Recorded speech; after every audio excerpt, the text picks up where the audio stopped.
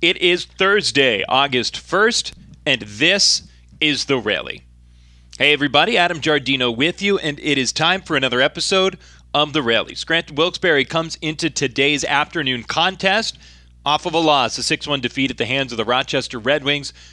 The trade deadline came and went for New York without too much fanfare, certainly at the big league level. Here in the AAA side of things, Joe Harvey, a name that Yankee fans would have gotten familiar with as he made just about 10 appearances out of the bullpen this season for New York, in a season in which Harvey made his big league debut. But the former Pittsburgh product was flipped over to the Colorado Rockies organization, and we wish Harvey all the best over there.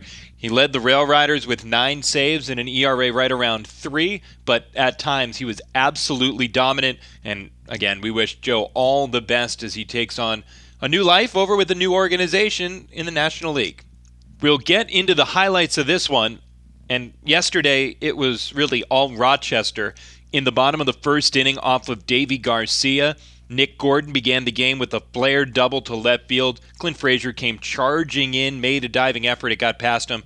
Backed up by Billy Burns, and his throw was just a little late to get Gordon hustling into second. The next man up was Drew Maggi, and he walked, putting runners at first and second with nobody out before Deivi Garcia struck out Jake Cave.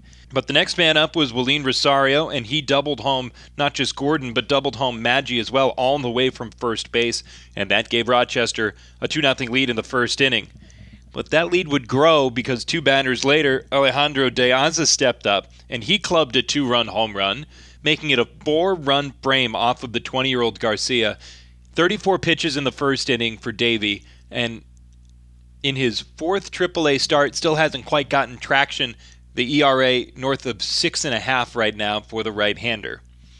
So a tough start for Garcia, and in the 3rd inning it didn't get much easier. Wendell Rosario, who doubled home a pair in the 1st inning, hit a solo home run leading off the frame, and that gave Rochester a 5-0 lead. The Rail Riders would get their lone offense in the top of the 4th inning. The leadoff man was Thairo Estrada. 2-2 pitch is a swing and a fly ball sliced to right center field. This one's hit well. Cave hustles back up the gap. It's De Aza who reaches up. It glances off of his glove, and here's Estrada. He hits second. He turns and heads to third, and he's there with a stand-up triple.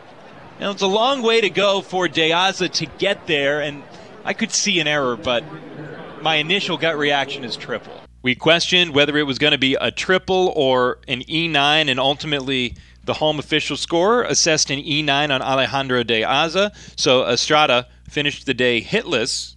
He was 0 for 3, but still stood at third base with nobody out.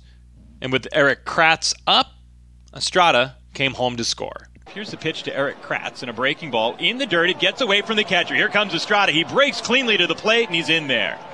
Any more hesitation in that wild pitch would have made a play at the plate, but Estrada read it beautifully. Solis didn't necessarily see it right off the bat, and the Rail Riders get their first run. They trail 5-1 here in the 4th. That cut the deficit to 5-1, and that was it for Scranton Wilkes-Barre. Rochester added a run in the bottom of the 4th, so they re-extended their lead up to 6-1, and that was the final. The bullpens were great. Will Carter and Rex Brothers combined for 3 hitless innings. It was 2 innings, 2 walks, no strikeouts from Carter on 27 pitches, and Rex Brothers, in his 2nd outing since coming off the DL, went 3 up, 3 down with a pair of strikeouts on only 15 pitches. Despite all of that, the Rail Riders fell in the opener, and they'll look to avoid a sweep this afternoon with a 12:35 first pitch against Rochester. The winning pitcher was Ryan Eads. He was the first man out of the bullpen for the Red Wings. He's 4-3. Deivi Garcia picks up the loss. He drops to 1-2. In a game that was played in just 2 hours, 22 minutes before a packed house of 12,248 fans in Rochester. Frontier Field was celebrating the office night with Scranton Wilkes-Barre in town. One of the main characters, Stanley, was in attendance. He was part of the evening. He signed autographs, and certainly the 12,000 had a blast. The Rail Riders wishing they had a little more fun in the final game of July. Before yesterday's game, we had a chance to sit down and chat with Wendell Rijo. We certainly appreciate him taking the time to join us on the pregame show. Adam Marco had a chance to sit down with the guy that had the walk-off homer just a couple of days back against Syracuse and had a game-clinching grand slam in the middle innings of a ball game out in Columbus. So for the 23-year-old, couple of big highs over the last week or so of action. And with all of that as a frame of reference of what's to come in the conversation, we begin with Wendell on trade deadline day, July 31st. And we wanted to know from a guy who's been traded a couple of times in his career what it's like having to go through the anxious waiting moments of that 4 o'clock deadline. For me, this was my second time that I got traded. I was with the Red Sox and I got traded to the Brewers. That first time it was kind of tough to me because I was kind of young and I didn't understand like what was going on exactly. But the second time that I got traded here, so it was a little bit like easier to me, like kind of know a couple guys here, so it was kind of better experience for me. But I think the first thing that comes through your mind is like how your team are gonna be with you, how the team is gonna treat you, and it's been like really great to me, like how the Yankees treat me so far, and it's been a great experience to me. Just one player traded, it seems, from the Yankees, Joe Harvey, getting traded away, and it's going to be tough to see a guy go away. Last year we lost 7 players at the deadline.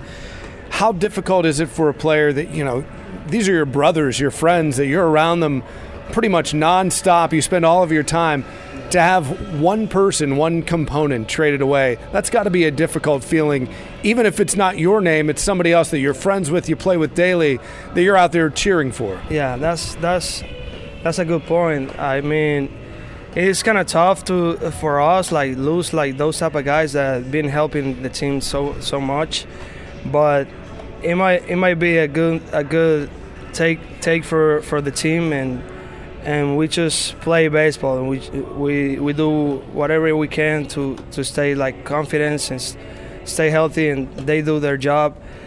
I bet it's gonna be a great opportunity for Harvey to be in a better team or in a different team, and pitch how he's been pitching here. He's gonna be like a superstar over there, I bet. Talking with Wendell Rijo, playing the infield tonight at second base this evening for Scranton Wilkes-Barre. Monday night, tie game, 2 balls, 2 strike count. What do you see in that pitch that you drive into the bullpen? Well, I saw a changeup. I was kind of on this guy because I was like ready for the fastball all the time, and his changeup wasn't moving that much. So I saw it in the second pitch, I guess, and I kind of knew like if I just get that head out of my bat, I'll get a good chances to do something with it. But the main thing for me was like try to get on or hit some extra base so I can get like the team going. That's all. I don't know if you saw the video, but there's an angle of view from right beside the dugout with a pretty big bat flip. Was it just the emotion of the situation? I mean, I don't know if you're necessarily a big bat flip guy, but that was a pretty good celebration. I mean, that's the first time that I did do that, is because it was like a special moment and a great time. I think it's a great time to do it. Like, you just win the game. You got to enjoy yourself there. And I just let the things happen, and I did whatever my body felt to do. And it was a great experience, and I saw the video. It was like really, really nice to me. I bet the people, I just want the people to enjoy it and how I enjoy it, and just keep having fun here. Last week in Columbus, a grand slam for the Rail Riders as they swept the Columbus Clippers. That was a fun series, but then to go to Louisville, lose 3 straight, come back home, sweep. How do you as a player, how do players handle this up and down and just try to be consistent no matter what the travel is, no matter what the schedule is, no matter what kind of ballpark you're playing in, whether it's AAA or AA? How do you make it through a season with all the highs and the lows that you're forced to deal with as a player? How do you personally handle it? I mean, I've been around like enough to try to control that. It's been a lot of ups and downs, and like you said, but we're still a pretty good team, and we're still in first place. So I don't think we got any pressure on us. We just keep playing and grinding like every game. Yesterday we were at home, and now we're here, and I just feel like we just got to do the same thing every day. We're playing same sport every day, so I kind of used to like go over there, come back, and all this crazy schedule that we've been having. Lastly for you, we do bold predictions on our pregame show, crazy things that we think might happen. Give me a bold prediction for Davy Garcia tonight. What do you think Davy does here this evening against the Rochester Red Wings?